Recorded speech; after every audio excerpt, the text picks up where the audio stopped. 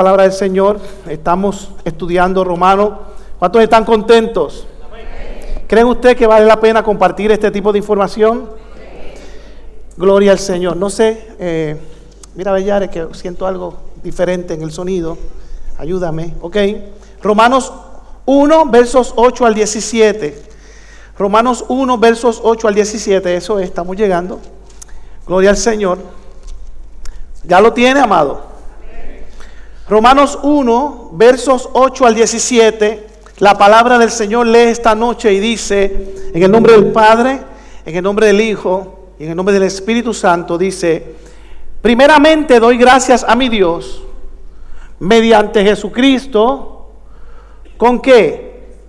Con respecto a todos vosotros, que de vuestra fe se divulga por todo el mundo, porque testigo me es Dios, a quien sirvo en mi espíritu en el Evangelio de su Hijo, que sin cesar hago ¿qué? Hago mención de vosotros siempre en mis oraciones, rogando que de alguna manera tenga al fin, por la voluntad de Dios, un próspero viaje para ir a vosotros. Sigue diciendo, porque deseo verte, para comunicarlo el don espiritual a fin de que seas confirmados. Esto es para ser mutuamente confortados por la fe, que nos es común a vosotros y a mí. Pero no quiero, hermanos, que ignoréis que muchas veces me he propuesto ir a vosotros, pero hasta ahora he sido estorbado, para tener también entre vosotros algún fruto, como entre los demás gentiles, a griegos y a no griegos, a sabios y a no sabios soy deudor. Así que en cuanto a mí, pronto estoy a anunciarlos el Evangelio, también a vosotros que estáis en Roma, porque no me avergüenzo del Evangelio, porque el Evangelio es poder de Dios para salvación a todo aquel que cree, al judío primeramente y también al griego. Porque en el Evangelio la justicia de Dios se revela por fe y para fe, como está escrito, mas el justo por la fe vivirá. Padre, te damos gracias, te bendecimos, ayúdame a orar. Doy gracias por esta palabra, declaro en el nombre del Señor, esta palabra nos bendice esta noche, que alguien es bendecido, Señor, por lo que vamos a compartir. Doy gracias por el privilegio de poder estar hablando de este libro que hemos comenzado a estudiar desde la semana pasada, y te pido que esta noche no sea la excepción, que nos bendigas en el nombre del Padre, en el nombre del Hijo y en el nombre de tu Espíritu Santo. Amén. Pueden sentarse, amado, no siente la alabanza del Señor. Comenzamos hablando sobre el libro de Romanos la semana pasada, y la semana pasada le pusimos como tema el Evangelio de Dios, que quiere decir las buenas nuevas de salvación. El tema que quise ponerle hoy a esta plática es compartiendo el Evangelio. Amén. Compartiendo el Evangelio. ¿Qué es lo que se supone que debemos hacer como creyentes, amado? ¿Compartir qué? Compartir las buenas nuevas de salvación. Pregunto, iglesia, ¿cuál es la primera encomienda que debe tener un creyente en esta tierra? La gran comisión, que dice que, vamos, dígalo de memoria: id por el mundo, predicar el Evangelio a toda criatura, y aquel que cree será salvo, y el que no cree será condenado. Ahora pregunto, ¿cuántos están llevando el Evangelio? Gracias por las 3 manos que se levantaron. ¿Cuántos están llevando el Evangelio? Espero que usted lo esté llevando, amado. Esa debe ser la primera encomienda de todo creyente en la tierra. Ahora escuche bien. Aquí vemos que Pablo, luego de la salutación, luego del saludo que dio la semana pasada, mientras hablábamos de los primeros versos de este capítulo, ahora Pablo tiene la intención de compartir algo. Y uno dice que es ese algo. Obviamente los primeros 8 capítulos de Romanos, Pablo va a estar estableciendo lo que es la doctrina. Vamos, ¿cuántos saben lo que es la doctrina? La doctrina del Evangelio son ¿qué? las reglas que se establecen para que algo en una entidad funcione. Por ejemplo, usted no puede ir a una corte, usted puede ir a una corte en pantalones cortos. Usted puede entrar a una corte mascando chicle. Usted puede ir a una corte en camisa de manga corta. De hecho, usted se puede poner a hablar en la corte. Usted puede abrir Facebook e Instagram en la corte. Cuando el juez o la jueza entra en la corte, usted puede estar hablando. Si usted se pone en pie. Pero hay reglas en la iglesia. Y hay personas que se molestan con las reglas que hay en la iglesia. Y no nos debe molestar. Al contrario, debemos respetar el criterio doctrinal de cada iglesia. Y de eso es lo que Pablo nos va a estar hablando, de la sana doctrina. Diga conmigo, sana doctrina. Por eso es que usted escucha gente, ¿y tu iglesia cómo es? Es de sana doctrina. Y la gente dice eso y la gente no sabe ni lo que se refiere. Vamos a estar aprendiendo en estos primeros 8 a 10 capítulos lo que es la sana doctrina del Señor. Y Pablo dice, obviamente, que le va a enviar un saludo a Roma, al lugar donde todavía no ha llegado. O sea, Pablo, si se da cuenta, no ha llegado todavía a Roma, no ha visitado este lugar. El verso 7, que estamos leyendo hoy, el 8, del primer capítulo, dice, primeramente, doy gracias a mi Dios, mediante Jesucristo, con respecto a todos vosotros, de que vuestra fe se divulga por todo el mundo. Mire, Pablo está diciendo, en el lugar donde yo estoy, se están escuchando rumores de que allá en Roma, la fe y el evangelio están creciendo. O sea, lo que se estaba hablando del evangelio, en donde estaba Pablo, era bueno. Diga conmigo, era bueno. La pregunta es, ¿lo que se dice de la casa de mi padre es bueno? Lo que se escucha por ahí, en las esquinas del pueblo de Cagua y limítrofe, de la casa de mi padre, es bueno. Yo creo que sí, amado. Yo no tengo la menor duda de que se está dando buen testimonio de la iglesia. Ahora escuche bien, la iglesia de aquel tiempo está pasando un tiempo difícil. Porque, de hecho, por allá por el año 49 después de Cristo, en Roma había un emperador llamado Claudio que hizo una referencia equivocada de Cristo. De hecho, Claudio llamaba a Cristo el tal Cristo ese que anda por ahí, o el tal Cristo ese que se predicaba, que dicen que vino al mundo y murió hace unos años atrás. Estamos hablando del año 49 después de Cristo. Cristo muere en el año 33 de su historia de vida como humano. Y mira qué interesante, en Roma se está dando buen testimonio y él hace una referencia equivocada de Cristo, nombrándolo, los libros de historia lo nombra Cristo. Y por allá por el libro de Hechos 18, 1 al 2, mira lo que está diciendo. Después de estas cosas, Pablo salió de Atenas y fue a Corinto y halló a un judío llamado Aquila, natural de Ponto, recién venido de Italia, con Priscila su mujer, por cuanto Claudio había mandado que todos los judíos salieran de Roma. Fue a ellos, a los que Claudio mandó a salir de Roma. ¿Por qué? Porque los judíos se estaban quedando con la religión en Roma. La gente estaba soltando la idolatría, la gente estaba renunciando a los dioses paganos y todo el mundo en Roma quería conocer a los cristianos. ¿Qué es lo que tienen los cristianos que no tenemos nosotros? Amados, ¿se está dando cuenta del avance del cristianismo que había en ese tiempo? Obviamente el emperador se siente presionado por una religión nueva y él dice, aquí el Dios soy yo, porque acuérdense que el emperador se llamaba a sí mismo ¿cómo? Se llamaba a sí mismo Dios. Y todo aquello que procurara hacerle ¿qué? Competencia, él tenía que tratar de eliminarlo. Y Claudio en ese entonces, en ese año, mandó a salir a todos los judíos de Roma. Ve qué interesante. Ahora, sin embargo, Pablo está diciendo, las cosas que estoy escuchando de ustedes son buenas. Ustedes no se están dejando amedrentar por un rey. Ustedes están haciendo lo que tienen que hacer.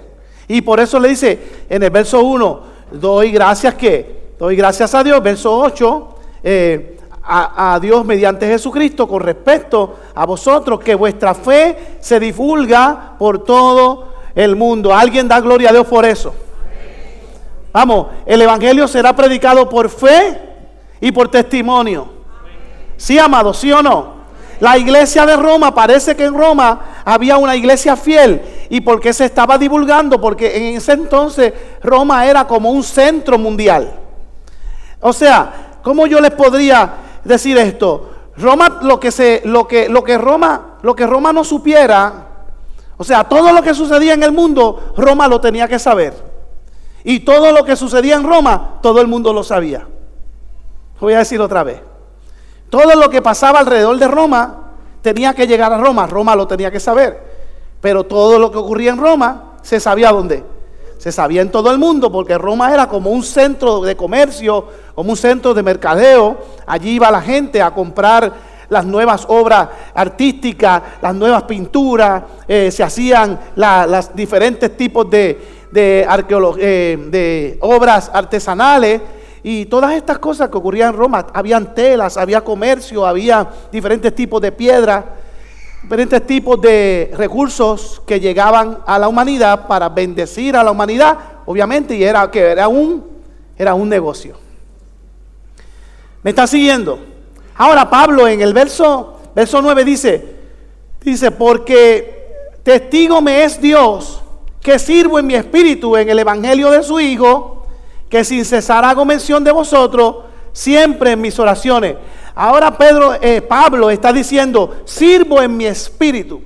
Lo que está diciendo Pablo es, yo no estoy en Roma, pero no me hace falta estar en Roma para estar con ustedes.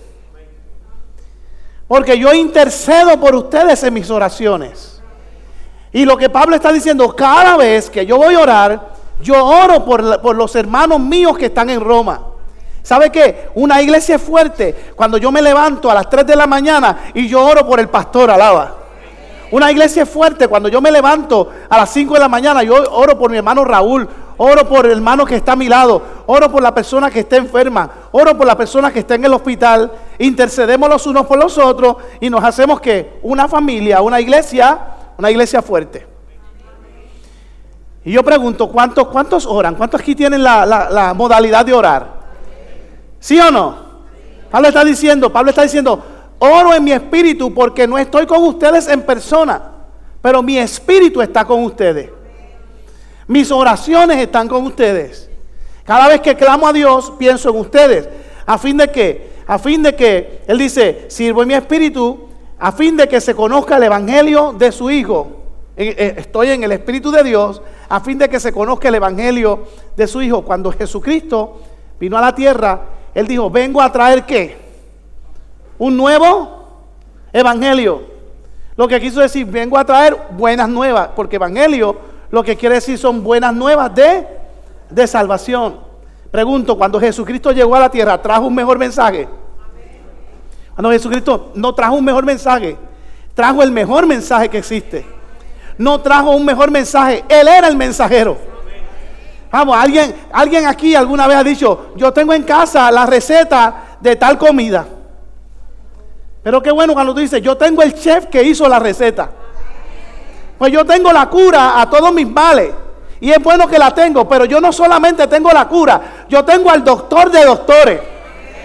Que aunque yo no sepa cómo preparar la receta o cómo usar la cura, Él no necesita saberlo porque Él sabe de lo que yo tengo necesidad. Vamos, alguien puede adorar a Dios por eso.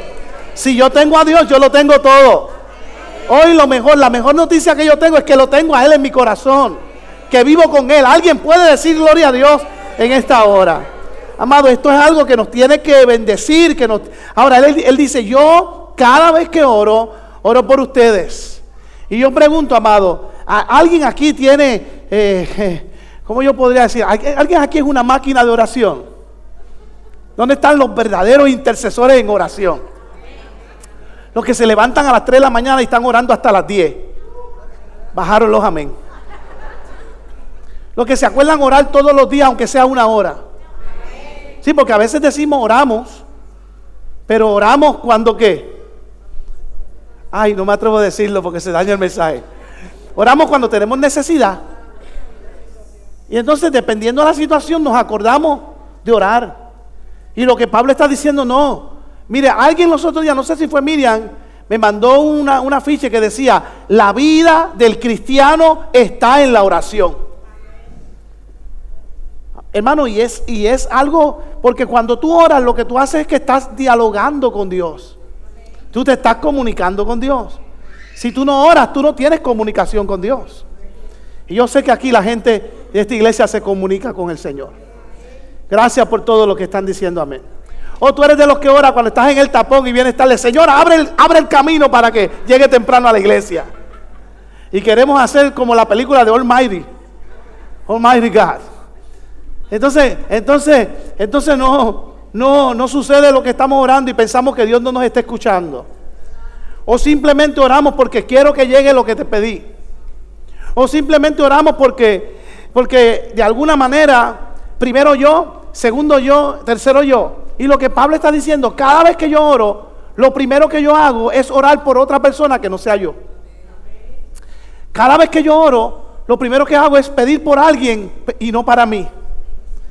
Cuando yo pongo primero a otra persona y yo soy segundo, Dios hace que tú que te pusiste segundo seas primero.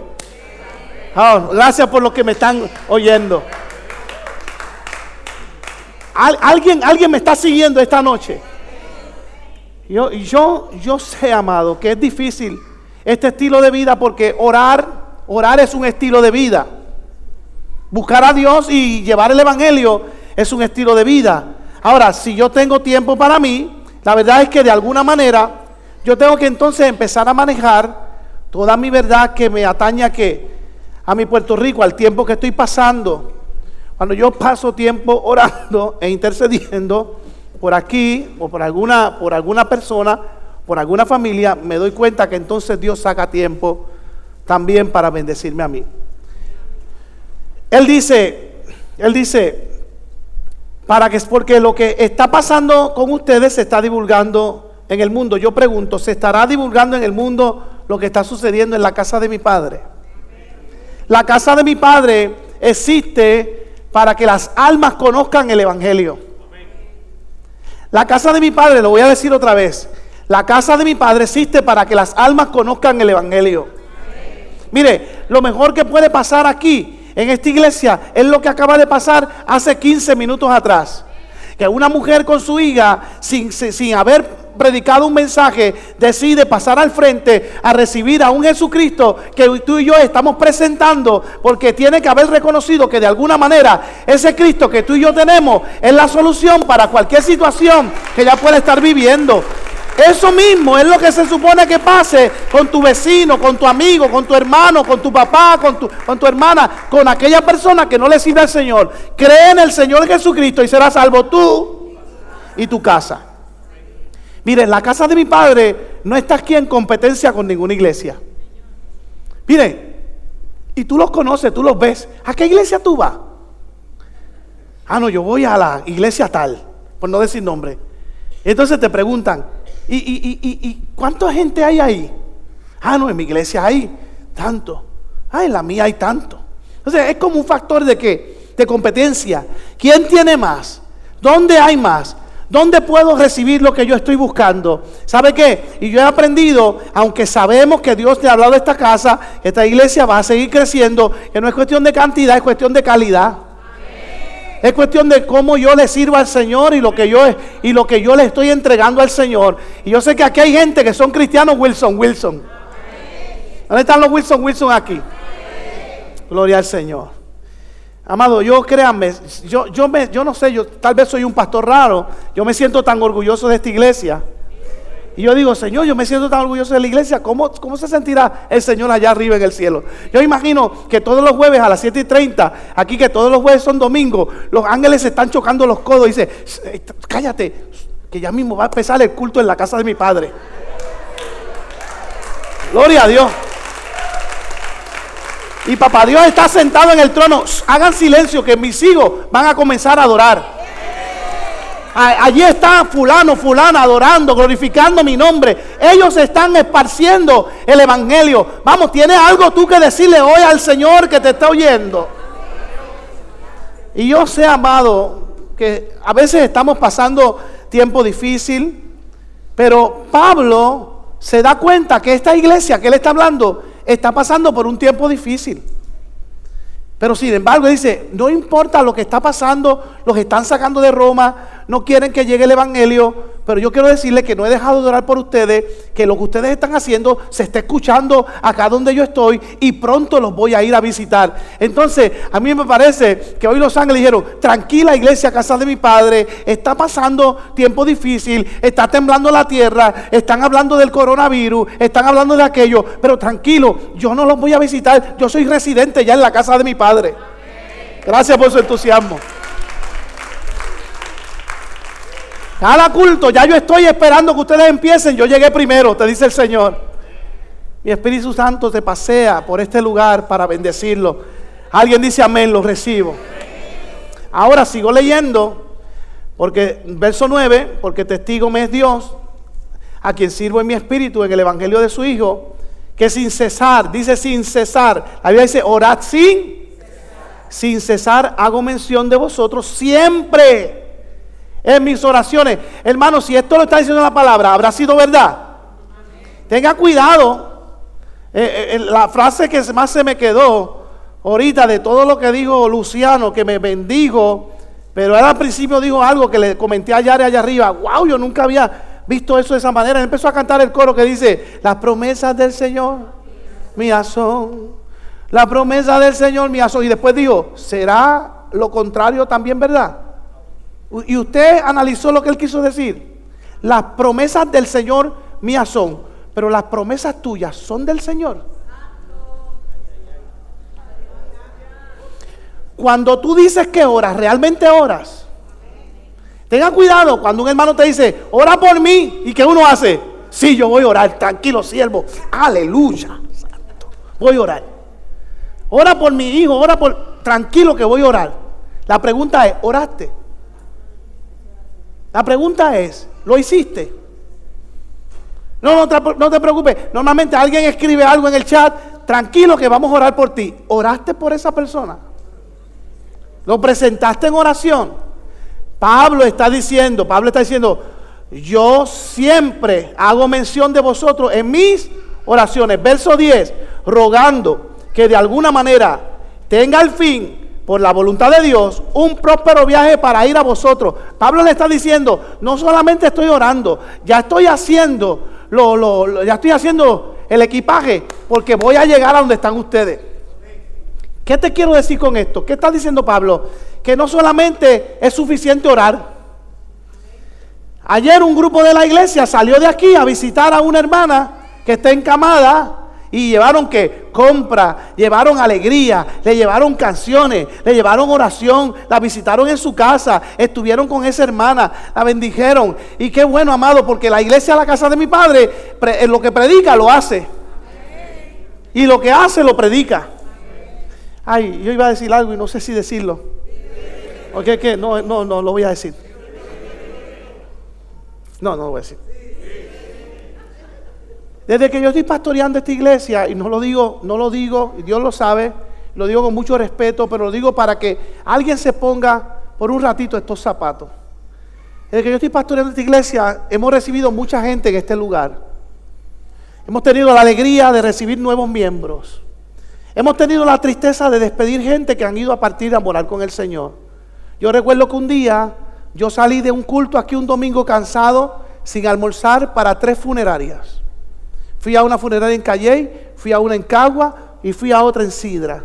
El mismo día salí de aquí a la 1 de la tarde y llegué a mi casa a las 10 de la noche, sin comer. No lo digo para que alguien me coja pena, no estoy diciendo por eso. Pero triste y lamentablemente suceden cosas que a veces el enemigo las utiliza para tratar de desanimarnos, pero no va a ser así, porque yo soy un ser humano. Y allí tenemos un sobrecito que dice, me extrañas. Y cuando alguien es extrañado en esta casa, pues alguien lo visita, alguien lo llama. Pero yo no puedo llamar a alguien que no tengo el teléfono, yo no puedo visitar a alguien que no sé dónde vive. Y lastimosamente, el domingo cuando terminó el culto, que estábamos contentos, ¿verdad que sí? Que somos cartas abiertas, tan cerquita como el domingo. Yo soy un libro abierto, lo digo sin que nada se me quede por dentro, porque Dios sabe cuál es mi corazón. Se me acercó una persona y me dijo, pastor, aquí venía una señora, que ella estaba esperando que usted fuera a su casa y la hija de ella está bien molesta con usted. Y yo le pregunté, pero ¿y quién es la persona? Ah, fulana de tal. Sí, esa persona nos visitó una vez a la iglesia. Pero ella está molesta porque usted no la fue a ver. ¿Y sabe qué? Esa señora se murió. Hermano, y yo, en mi corazón se me destruyó. Porque yo soy una persona que Dios sabe que voy al hospital, voy a la funeraria, trato de visitar, pero yo no tenía ni el teléfono de la persona. Pido excusa físicamente si me está escuchando la persona, que nunca fue mi intención no ir a ver la persona. Si hubiera tenido el teléfono, si hubiera sabido dónde estaba y hubiera tenido la disponibilidad, créeme que sí hubiera estado ahí. Pero van a haber momentos que no voy a poder, porque soy uno solo.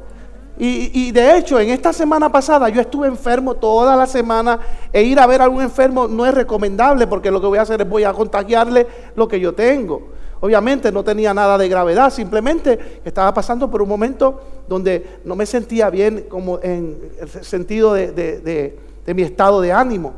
Digo esto porque a veces es difícil, pero se puede. Pero ¿qué es lo único que yo reitero o necesito de la iglesia? La comprensión, el amor, la misericordia, la compasión, pero sobre todo la oración. Para que Dios me dé fuerza, no para dirigir esta iglesia un año más, para dirigirla 30 años más mientras estemos aquí, 40 años más. Pero si hoy es el último día que me tocara estar en esta casa, créanme, ¿sabe qué, amado? Nosotros tenemos que tener una conciencia de que el evangelio no es lo que voy a recibir mañana. El evangelio es estar seguro de lo que tengo hoy, porque yo no sé si voy a llegar a mañana. Y hoy estoy seguro de que si el Señor viene, créanme que vuelo al cielo con Él. No tengo ninguna preocupación en mi corazón, pero sí tengo una responsabilidad. Y el deseo mío es que cuando el Señor venga, toda la gente que pude pastorear puedan volar con Él al cielo. Pero créanme, amado, necesito su oración, su ayuda, su intercesión, para que Dios me ayude a poder ver las cosas que tal vez no veo. Dios sabe que lo digo del corazón. Ahora Pablo le está diciendo, es difícil, están pasando tiempo difícil, pero tranquilo, yo voy a ir donde ustedes. En mi espíritu no he llegado, pero voy a tratar de ir. Y entonces verso 10, él dice, rogando que de alguna manera tenga al fin, por la voluntad de Dios, un próspero viaje para ir a vosotros, porque deseo veros. Amado, yo declaro en el nombre del Señor que la casa de mi padre va a tener iglesias hijas. En Puerto Rico y fuera de Puerto Rico. Y de aquí van a salir pastores. Gloria al Señor. Y cuando yo tenga que decirle, bueno, iglesia, oren por mí que este fin de semana salimos para tal lugar a visitar la iglesia hija que está en tal lugar. Que podamos llegar con bendición. Y sigamos que ensanchando el evangelio. Amén. Nosotros somos portadores de eso, de llevar el evangelio. Verso 11, porque deseo veros para comunicarlos algún don espiritual a fin de que seáis confirmados. Y yo quiero aquí hacer un alto. Él está hablando que les va a llevar algo, y ese algo que le va a llevar, él dice que es ¿qué? Un don. Ahora la pregunta es, yo he conocido predicadores que rápido empiezan a especular aquí y se van a Corintios, bueno pues está hablando de los dones del Espíritu, o se van a Efesios y empiezan a decir pues está hablando del don de discernimiento, o del don de lengua, o del don de... Y ¿sabe qué? El hombre no es el que imparte el don, el hombre lo que imparte es ¿qué? La palabra. Los dones los imparte Dios. Si usted escucha a un hombre diciendo te voy a impartir este don, amado, créame, lo que Él va a impartir, lo que Él está diciendo ahí está explícito en el próximo verso. Porque mire a lo que Él se refiere cuando dice, te voy a impartir el don. Lo que yo he recibido, lo quiero compartir contigo. ¿Sabe? Esta persona recibía bendición y decía, la bendición que recibí, la voy a compartir contigo. ¿Sabe que hay gente que recibe bendición y se encierra? Esto es mío y de nadie más. Esto yo no se lo comparto con nadie. Pero esta bendición de la que él habla, tira al que está a tu lado, es para compartirla. Entonces, mire lo que dice el próximo verso. Él dice en el verso 12, esto es para ser mutuamente confortados por la fe, que no es común a vosotros y a mí. Y lo que está diciendo él, el verso 10, rogando que de alguna manera tenga al fin, por la voluntad de Dios, un próspero viaje. 11, porque deseo verlos para comunicarlos algún don espiritual, a fin de que seáis confirmados. Lo que él está diciendo es, 12, esto es para ser mutuamente confortados por la fe que nos es común a vosotros y a mí, pero no quiero, hermano, que ninguno ignoréis que muchas veces me he propuesto ir a vosotros, pero hasta ahora he sido estorbado, para tener también entre vosotros algún fruto como entre los demás gentiles. Verso 14, a griegos y a no griegos, a sabios y a no sabios, soy deudor. Así que en cuanto a mí, pronto estoy a anunciarles que el Evangelio también a vosotros que están en Roma. Lo que está diciendo, el don que tengo es que quiero compartir contigo el Evangelio. Voy a compartir contigo el mensaje de Dios. Hermano, lo mejor que tú puedes compartir con alguien es el mensaje de Dios. ¿Sí o no, amado? Créanme, si hay algún tiempo que se pasa bien, es cuando nosotros compartimos o sacamos tiempo para compartir el mensaje de Dios. El Evangelio no solo salva a pecadores, el Evangelio también salva a los creyentes. Porque usted me dice, pastor, pero ¿para qué tenía que ir a una iglesia en Roma a llevarle el Evangelio? Porque por lo que acabo de decir ahora, el Evangelio no solo salva a pecadores. ¿El Evangelio qué?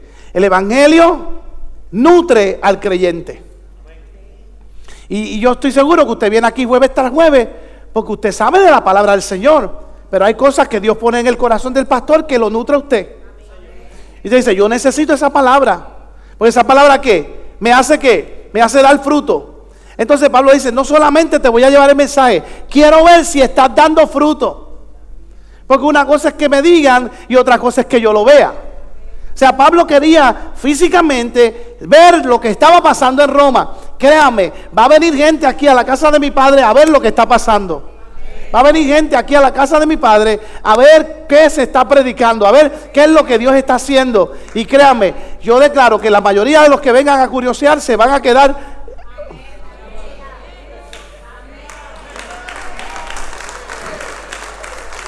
Para que nadie les cuente.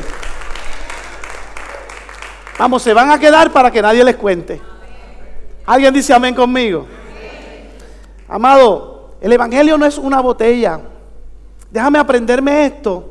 Yo le decía los otros días a los estudiantes de teología, ¿de qué me vale aprenderme los 66 libros de la Biblia si yo no sé lo que dice cada libro?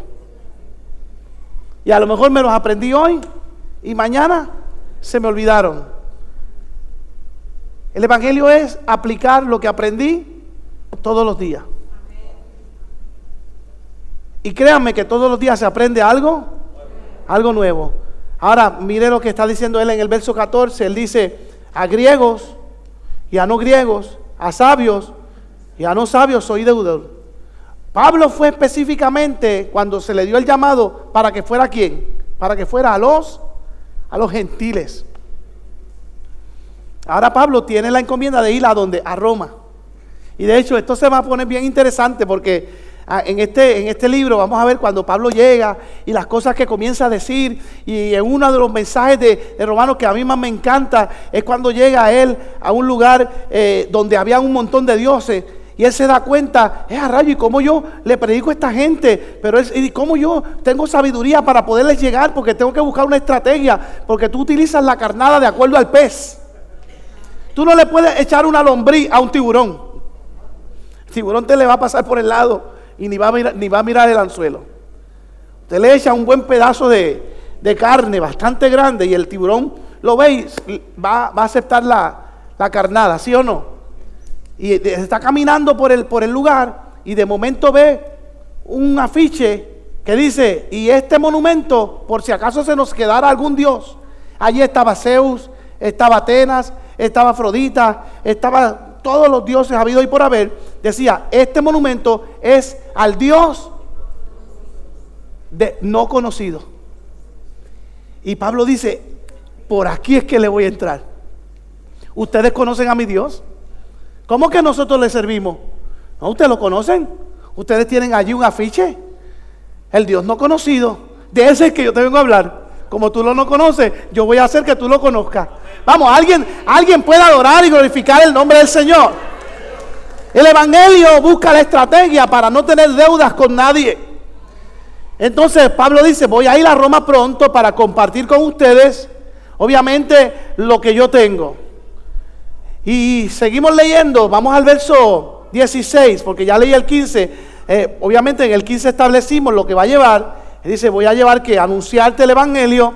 Y en el verso 16 dice, porque no me avergüenzo del Evangelio, que es que, mire hermano, si hay un verso que los cristianos se saben es este. Y muchos ni sabían que estaba en Romanos. Porque no me avergüenzo del Evangelio. ¿Qué está diciendo Pablo con esto? Pablo lo que está diciendo es, estoy emocionado de hacer lo que tengo que hacer. Obviamente, lo que Pablo está diciendo, lo que más a mí me apasiona es predicar el Evangelio. Y yo te pregunto esta noche, amado, ¿qué es lo que más te apasiona a ti? Gloria al Señor. Alguien me dice, dormir. Vamos, a alguien le apasiona dormir. O tal vez jugar algún deporte. O a alguien le apasiona viajar. La música. O tal vez a alguien le apasiona amar, besar, abrazar. A alguien le apasiona ir a la playa, ver paisajes, pintar. Amado, Pablo está diciendo, a mí me apasiona, mi mayor pasión es predicar el Evangelio, es hablar de Dios. Ahora, una cosa es que me apasiona hablar de Dios, pero una cosa es cómo yo comunico a Dios. ¿Qué es lo que tú estás comunicando de la manera en que procedes, de la manera que hablas? ¿Tus acciones están comunicando a Dios? ¿O solamente comunicas a Dios cuando vienes a la iglesia? ¿O solamente comunicas a Dios cuando estás rodeado de gente que le sirve a Dios? ¿Qué dicen de ti tus compañeros de trabajo? ¿Qué dicen de ti la familia tuya? La gente que te rodea. Mira, amado, ayer yo lloraba. Ayer tuvimos 2 partidos, el equipo de la iglesia, que de hecho el equipo de los Yankees terminó en primer lugar. Y ahora vamos para la serie final. Pero cuando llegué a mi casa, mi tía me llama y me dice, Ezequiel, tu primo Otoniel se está muriendo. Mi primo Otoniel tiene unos 40 y pico años de edad. Le dio un cáncer y está en una cama postrado. Y cuando yo le pregunté, Otto, ¿qué tú quieres? ¿Cuál es tu deseo en este momento que antes de partir con el Señor? Y me dejó un mensaje. ¿Y sabes lo que dijo Otoniel? Yo quiero que mi primo me cante una canción, porque mi primo tiene a Dios en su corazón. Y yo necesito escuchar a Dios antes de partir con él. Se podrán imaginar que agarré la guitarra, comencé a cantarle. Puedes tener paz en la tormenta, fe y esperanza cuando no puedas seguir, aun con tu mundo hecho pedazos, el Señor guiará tus pasos en paz en medio de la tormenta. Y mientras cantaba comencé a llorar, pero lo más que me hacía llorar, no lloraba de tristeza, lloraba de regocijo, porque un primo mío en los momentos de su muerte o de partir a morar con el Señor, dice, yo necesito escuchar la voz de Dios, y él cree que va a escuchar la voz de Dios en su primo. ¿Qué piensa tu familia de ti cuando tú abres tu boca para comunicar a Dios? Y créame, yo no sé cuánto tiempo va a durar mi primo. Ya los doctores lo desahuciaron, lo mandaron para su casa a morir. Pero el privilegio que tuve de cantarle y de poderle decir, ¿sabes qué? No estás en el peor momento de tu vida. Estás a punto de tocar el umbral de poder vivir eternamente sin dolor, de vivir eternamente sin enfermedad, de vivir eternamente sin preocupación. Estás en el punto de conocer no el mensaje, conocer al mensajero del mensaje que te salvó. Vamos, alguien puede adorar y glorificar el nombre del Señor. Vamos, alguien puede darle un aplauso al que vive y reina para siempre.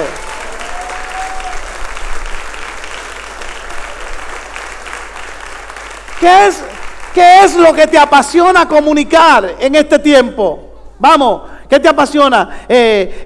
La serie más pegada de Netflix. Vamos, hay unas cuantas. La Casa de Papel. Vamos, díganme, ustedes saben. ¿Cuál es? La novela del momento.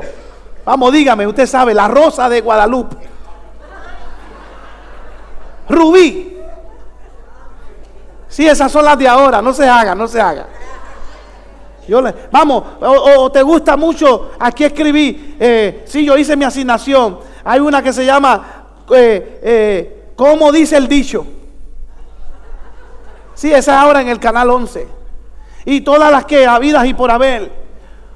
¿Qué es lo que estás comunicando? ¿De qué te apasiona hablar? ¿De tu novia, de tu esposa, del trabajo, de tu carro? ¿Qué es lo que te apasiona? Sin embargo, yo estoy seguro que de alguna forma, si estás comunicando a Dios, no tendrás tiempo para comunicar otra cosa. Lo que está diciendo Pablo, yo no tengo tiempo para hablar de otra cosa. Pablo está diciendo, si yo me salgo de este mensaje, siento que me alejo de Dios. Yo quiero mantenerme en este mensaje porque es lo que me acerca más a Dios. Hablar de Dios es suficiente para que tu milagro ocurra. Hablar de Dios es suficiente para que sanes. Hablar de Dios es suficiente para que recibas nuevas fuerzas. Alguien hoy necesita nuevas fuerzas. Comienza a hablar de Dios. Comienza a creer. Comienza a compartir la luz. Que no te dé pena decir, yo soy aleluya. Vamos, porque hay gente que no me avergüenzo del evangelio, pero cuando te llaman aleluya, no, yo no soy de eso. Yo aleluya no soy. Yo tengo la Biblia, pero yo no soy aleluya. Sí, yo lo he escuchado. De hecho, ay Dios mío, yo lo he contado aquí. La vez que me monté en el viaje, recuerdo que iba hacia Atlanta y me paro, ese día Dios me bendijo y viajé al lado de una persona. Y estaba, gracias al Señor, el avión me habían puesto stand-by. Y stand-by era que Dios me tiene un regalito. Y me montaron en el avión. ¿Y sabe dónde me montaron? In the first class. En primera clase. Y la persona que está al lado mío empieza a tomar. Y me dice, ¿no te tomas algo? Y yo lo miro. Digo, no, yo no tomo. Pero mira, tómate esto, toma, para que vayas bien, porque, ¿sabes? Yo me monto en los aviones y yo me tengo que tomar una botellita de estas de ron, porque esta es mi anestesia. Y yo lo miro y le digo, no, yo no tomo, yo soy creyente. Ah, tú eres aleluya. Y yo digo, ¿sabes? Hay gente que le molesta que le digan aleluya. Ah, tú eres aleluya. Y yo digo, sí, y a orgullo, soy aleluya. Él dice, yo no creo en Dios, yo soy ateo. Ah, usted es ateo. Y yo dije, yes. Y empezó el viaje. Ah, yo soy ateo y esto, yo no creo en Dios. Y hermano, ese fue el viaje, Dios mío, el viaje más turbulento que yo he tenido en toda mi vida. Pero turbulento de que hubo turbulencia. Aquel avión empieza. Y de momento se oye cuando, ladies and gentlemen, please plant your seatbelt, we're going to have turbulence. Te dice, ¿qué dijo? Que se abrochen los cinturones, que va a haber turbulencia. Y entonces usted se abrocha el cinturón pensando que la turbulencia va a pasar en los próximos 5 minutos. Pero de momento anuncia, ladies and gentlemen, please, nobody stand up, we're going to have a heavy turbulence. So stay in your seat and put your seatbelt. Y aquel avión empieza a quedarse en el aire. ¿Usted me entiende lo que quise decir? El avión empieza a quedarse en el aire. O sea, hacía unos vacíos que uno sentía que uno salía del asiento y se quedaba en el aire. Hermano, y cuando estamos llegando, yo decía, Dios mío, este avión se va a caer, pero yo en mi mente acá, concentrado, sin decir nada, y de momento cuando miro para el lado, el que era ateo está, ay Dios mío, ay Dios mío, y se estaba persignando. Y entonces yo lo miro y digo, adiós. Este era el que no cree en Dios. Y ahora está diciendo, ay Dios mío. hermano, y por ahí me metí. Y le dije, Dios, pero usted no creía en Dios y acabas de decir, ay Dios mío. Y dice, sí, por si acaso, me dijo. Y lo tomó como en forma de broma. Pero yo empecé, ¿sabe qué? Ese por si acaso, acabas de confesar con tu boca el nombre de Dios. Y no solamente lo vas a confesar. Tú sabes por qué yo tengo a Dios en mi corazón. Porque un día yo entendí que Dios es amor. Yo no estoy en Dios porque yo soy un aleluya. Es porque de tal manera amó Dios al mundo, que dio a su único hijo, para que todo aquel que en él creyera no se perdiera, mas tuviera vida eterna. ¿Sabe qué? Si este avión se cae ahora mismo, ¿qué te conviene? ¿Creer en él e irte para la gloria, o no creer en él? Si el infierno es verdadero, entre borracho al infierno. Te conviene entrar con una palabra, aunque esté con tu mentalidad tal vez entumecida por el alcohol. Pero si declaras a Jesucristo, lo único que necesitas, confiesa a Jesucristo como tu único y exclusivo Salvador. Cuando el avión aterrizó, antes de que él aterrizara, ya había confesado a Cristo como su único y exclusivo Salvador. Cuando el avión iba hacia el embarque, le dije, ¿te tomas algo? Y me dijo, un juguito de China. Oh, gloria al Señor. Alguien puede adorar al que vive para siempre. ¿Qué es lo que te apasiona? ¿Qué es lo que quieres comunicar? Tengo 10 minutos para terminar este mensaje. Son las 1:15. Oh, gloria al Señor. Hoy estoy haciendo un milagro, ¿sabe? Usted sabe que yo empiezo siempre un poquito más antes, pero gracias, Lizzy, le pedí que fuéramos un poquito más cortos en el devocional, porque quería que el doctor nos diera la información tan valiosa que recibimos. Amén. Amén. Ahora mire esto, con esto quiero ya ir cerrando. Ahora Pablo habla de algo y dice, porque no me avergüenzo, y la segunda parte del Evangelio, ¿porque qué? Porque es poder de Dios para salvación a todo aquel que cree, al judío primeramente y también al griego. Ahora Pablo dice, el Evangelio es poder. Y yo pregunto, cuando te hablan de poder, ¿en qué poder tú piensas? ¿Piensas en el poder? Bueno, algunos dirán, wow, los que abren el mar rojo, o los que sanaron leprosos. O piensas en el poder del que convirtió el agua en vino, que fue el mismo Jesús. O piensas en la creación, en las estrellas, en el universo. Piensas en el sistema muscular de los hombres. Wow, poder. Un hombre bien fuerte, que tiene sus bíceps, tiene sus tríceps, y algunos lo que tienen son lombrices.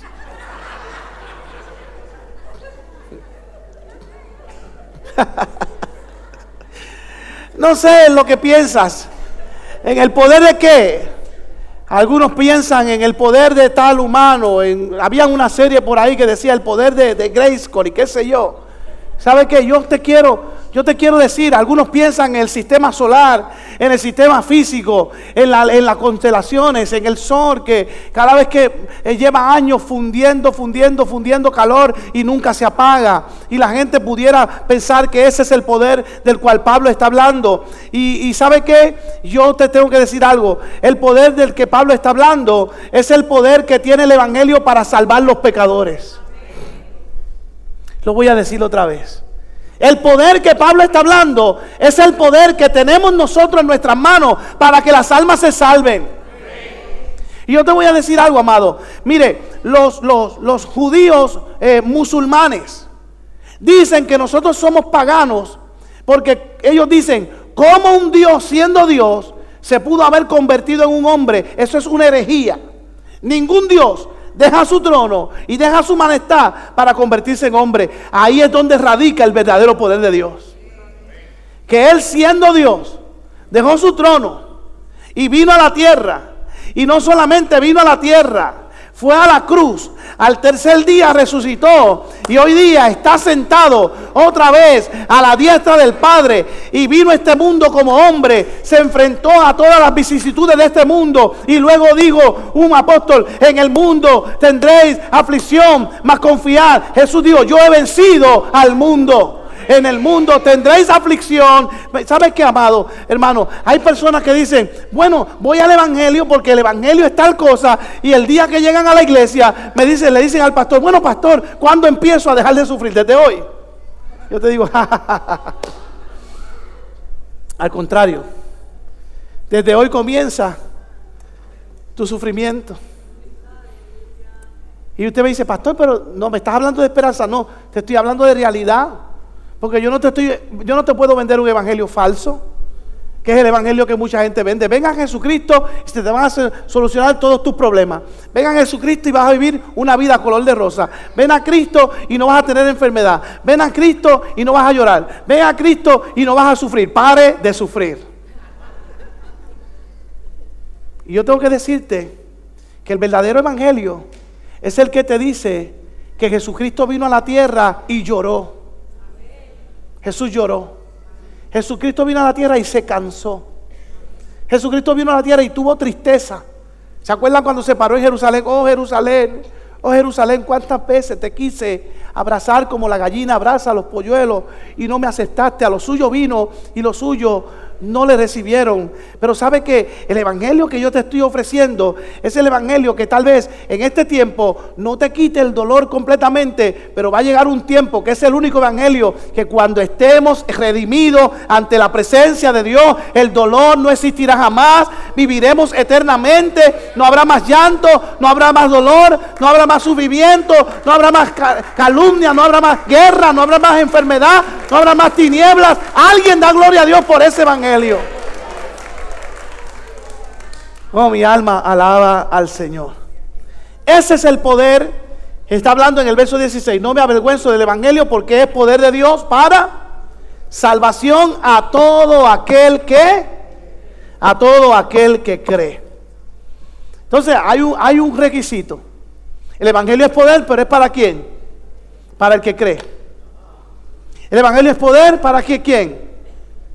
Para aquel que ejerce la doctrina del evangelio.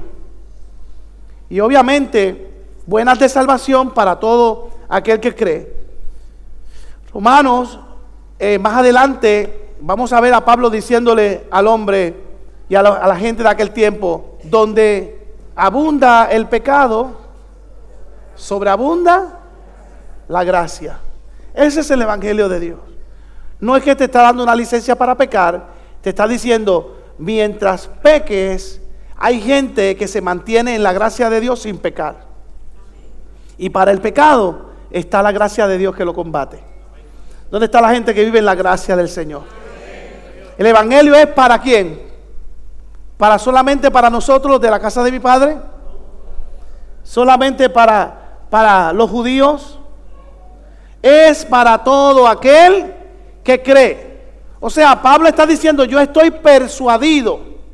Verso 17, mire, porque en el evangelio la justicia de Dios se revela por fe y para fe, como está escrito, mas el justo por la fe vivirá. Hermano, lea ese verso conmigo, por favor, el verso final. Porque en el evangelio, vamos, léalo, la justicia de Dios se revela por fe y para fe, mas está escrito, vivirá. Quiero tocar un punto aquí rapidito porque ¿qué es la justicia de Dios? O sea, Dios depositó su justicia en ti. Cualquiera dice, no, que Dios nos va a castigar, que la justicia de Dios va a castigar al que se porta mal. No, justificados pues por la fe, tenemos paz para con Dios, Jesucristo Señor nuestro. Que la fe, ya Él depositó la fe en ti para que cada vez que tú te sientas que culpable, pecador, la justicia de Dios que te justificó te haga sentir que todavía tienes una esperanza en Él, siempre y cuando creas en Él y camines recto en Él. Mira qué interesante, lo que Él está diciendo es, la fe no te va a juzgar como pecador. La fe, a través del filtro de Jesucristo, cuando Dios te mira, las veces que has fallado, te mira a través del filtro de Jesucristo. Y Dios dice, cuando mi hijo vino a la tierra y se hizo hombre y pudo con todo el pecado y cargó el pecado y se hizo pecado en la cruz y se hizo maldición y con todo y eso exhibió a los demonios públicamente y venció a los demonios en la cruz. Si mi hijo venció y te miro a través del filtro de mi hijo, yo te veo inocente. Lo voy a decir otra vez. Dios no te ve pecador, Él te ve inocente. Y yo te pregunto, ¿cómo te sientes hoy ante los ojos de Dios? Pues te voy a decir una cosa, si te sientes culpable, Él te ve inocente. Pastor, pero es que yo he fallado, Él te ve inocente. Pastor, es que yo he pecado, Él te ve inocente. Pastor, es que yo le he fallado mucho, Él te ve inocente. Y te sigue viendo inocente. Ahora, ¿cómo te ves tú? Esa sería una gran pregunta. Mira lo que dice 2 Corintios 5:21. Vamos a ir a la cita. Al que no conoció pecado, por nosotros lo hizo pecado. Dios hizo a Jesucristo pecador. O sea, pecado, no porque pecó, sino que se hizo pecado en la cruz. Por nosotros lo hizo pecado para que nosotros fuésemos hechos justicia de Dios en Él. Él depositó en nosotros su justicia. Miren lo que dice 1 Juan 1:9-10. Vamos corriendo ahí. Si confesamos ¿qué? Nuestros pecados y decimos que Él es fiel y es justo para perdonar nuestros pecados y nos limpia de toda maldad, ¿qué sucede? Y decimos que no hemos pecado, le hacemos a Él mentiroso y su palabra no está en nosotros. ¿Cuál es la clave? Confiesa y apártate. ¿Sí o no, amado? Confesar y apartarse. Pero más adelante, en Romanos 8, mire lo que Pablo va a decir del verso 35 al 39. Si yo tengo a Dios y yo sé que su evangelio es poder para salvación, ¿quién nos separará del amor de Cristo? Ni tribulación, ni angustia, ni persecución, ni hambre, ni desnudez, ni peligro, ni espada. Continúa, como está escrito, por causa de ti somos muertos todo el tiempo, somos contados como ovejas de matadero. Antes en todas estas cosas somos, vamos, dígalo, somos, vamos, despierta el que está todavía. Somos por medio de aquel que nos amó. 38, por lo cual estoy seguro, dígalo conmigo, que ni la muerte, ni la vida, ni los ángeles, ni principados, ni potestades, ni lo presente, ni lo porvenir, ni lo alto, ni lo profundo, ni ninguna otra cosa creada nos podrá separar del amor de Dios que es en Cristo Jesús, Señor nuestro. Alguien puede adorar al que vive para siempre.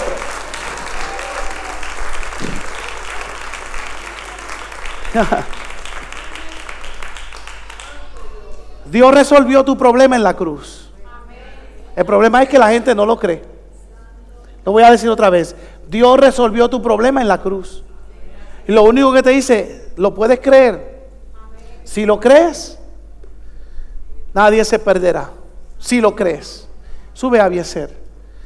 Termino, verso 17. Por fe y para fe.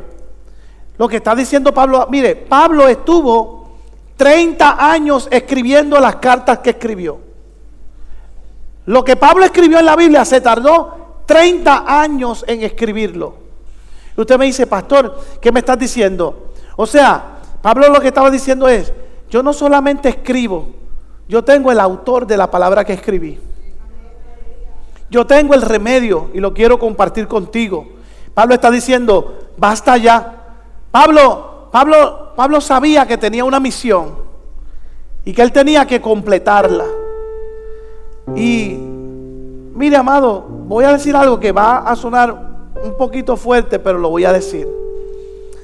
A veces nosotros pensamos que hay cosas en la vida que, ¿cómo lo digo? Hay cosas en la vida que nos hacen reaccionar y nos sentimos que alguien nos está molestando. Por ejemplo, algo sencillo, ¿usted ha ido al cine? Usted nunca se le ha sentado a alguien detrás y empieza a darle cantazos a la silla, alaba, y empieza a empujarte la silla. Usted nunca ha ido al cine y alguien te jala la silla para atrás, pero no lo hace una vez, hace 3 y 4 o 5 veces, y tú sientes que te fastidia, ¿sí o no? Ahora, ¿cómo tú reaccionas cuando esa persona te fastidia la paciencia? ¿Ah? ¿Cómo usted reacciona? Gloria a Dios por los santos que ni miran para atrás. Gloria a Dios por los santos que no dicen nada. Gloria a Dios por los santos que ni hicieron. Ahora yo pregunto, ¿cómo reaccionó Dios cada vez que fastidiaron su paciencia? ¿Cómo reaccionó Dios cada vez que lo lastimaron? ¿Cómo reaccionó Dios cada vez que lo abofetearon, que lo escupieron, que clavaron sus manos en la cruz, que le gritaban: si tú eres el Hijo de Dios, sálvate a ti mismo y sálvanos a nosotros? Vamos, tú eres simplemente un falso profeta. Cuando le decían: Beelzebú, por Beelzebú tú haces las cosas, y le quitaban la gloria y se la otorgaban a quien no la merecía. ¿Cómo reaccionó él? El amor que él tuvo por nosotros, nada lo pudo separar de ti y de mí. Y lo que él te está diciendo es: ¿habrá algo que te pueda separar de mí después de todo lo que yo hice por ti? Pues yo le contesto esta noche y le digo: Padre, ninguna cosa, ni lo alto, ni lo bajo, ni lo profundo, ni lo porvenir, nada me podrá separar del amor de Dios. Vamos, ¿alguien le puede tirar un besito? Si le: te amo, papá. Por eso el verso 17 termina diciendo: porque en el Evangelio la justicia de Dios se revela por fe y para fe, porque como está escrito. ¿Dónde está escrito? En Habacuc. ¿Qué dice en Habacuc 2:24? 2:34, esa es la última cita. 2:3 y 4. Aunque la visión tardara aún por un tiempo, mas se apresura hacia el fin, no mentirá aunque tardare. Espéralo, diga que está a tu lado: espéralo, porque sin duda vendrá y no tardará. Y mira lo que dice el 4: he aquí, aquel cuya alma no es recta, se enorgullece, mas el justo por la fe vivirá. Ponte en pie, amado. Ponte en pie.